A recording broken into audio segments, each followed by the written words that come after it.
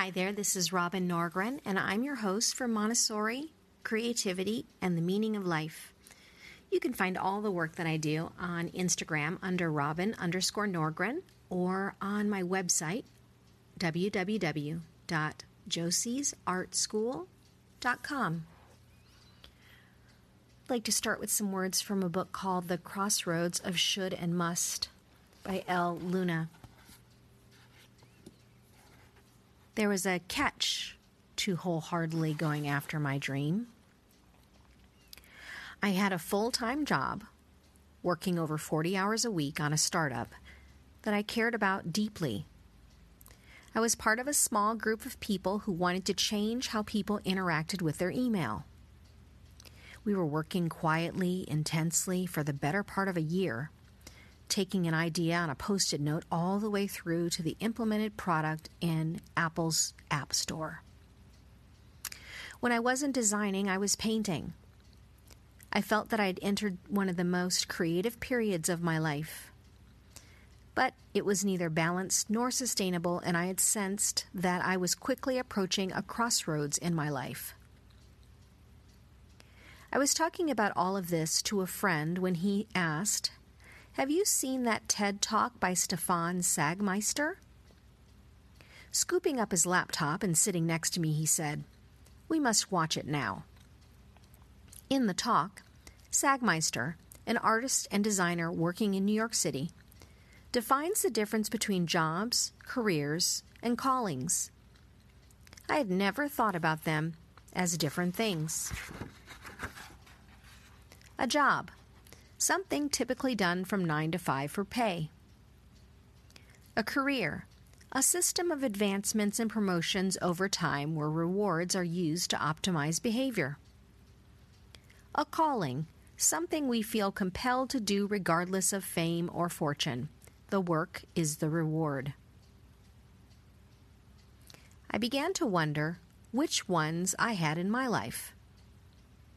And I ask you the same question. Which of these do you currently have? A job, a career, or a calling?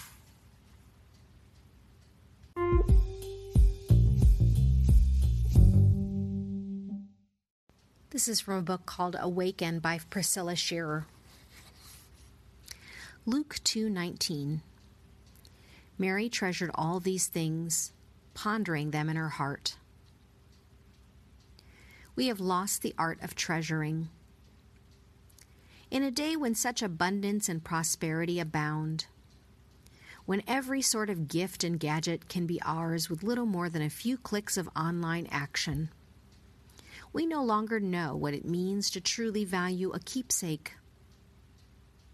Things, even people, have become disposable, expendable, easily replaced with a different model if they happen to break or just don't work out like we wanted. Lose it, and we can always get another, probably with 2-day delivery thrown in for free. So we don't prize particular things or place significant worth on precious things, not the way folks once did. We're not as careful to protect, nurture, and preserve them, taking great care with their condition, being sure we're tending to their regular upkeep. And while this may or may not be a tragic loss to our age and history, it's certainly a grave issue whenever this same lethargic posture leaks over into our relationship with God. Perhaps we're faithful in reading His Word.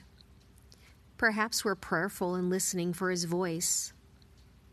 But if we don't treasure the results of each exchange with Him, if we don't see our personal interactions as irreplaceable keepsakes to be held and pondered and handled with care, we'll squander what He is so good to give us. If we aren't careful to note the Spirit's personal conviction to us, whether from our pastor's message or a personal quiet time, if we don't carve our time and space for keeping a record of the web of events where we can trace His handiwork in our lives, the moments slip away forgotten. Life covers them over. A month later, we can't even remember. The details that were so fresh one day are now forgotten treasure. We've grown too casual with the holy. I don't know exactly what Mary, the mother of Jesus, did to treasure the happenings in her son's life. But the original wording that comes down to us as treasured in Luke 2:19 implies a defending, preserving, protecting of those memories. She was determined not to merely be awestruck and amazed by it all the way others were in general, when all who heard it wondered at the things that were told them. Instead, she took it a step further, valiantly keeping and guarding the account. These memories were worth tucking away, preserving, remembering. They were worthy of safekeeping and appreciating. They were, after all, about Jesus.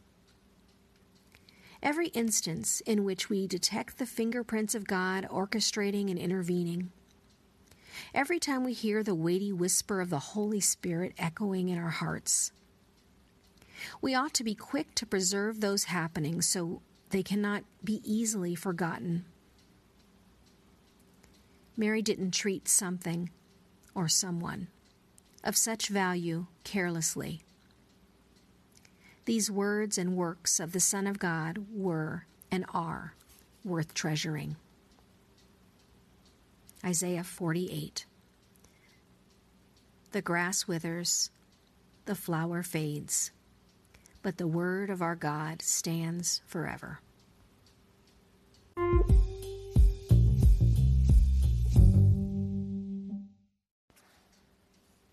The Summer Poem by Mary Oliver. Leaving the house, I went out to sea. The frog, for example, in her shining green skin, and her eggs, like a slippery veil, and her eyes, with their golden rims, and the pond, with its risen lilies, and its warmed shores dotted with pink flowers, and the long windless afternoon, and the white heron, like a dropped cloud, taking one slow step, then standing a while taking another, writing her own soft-footed poem through the still waters.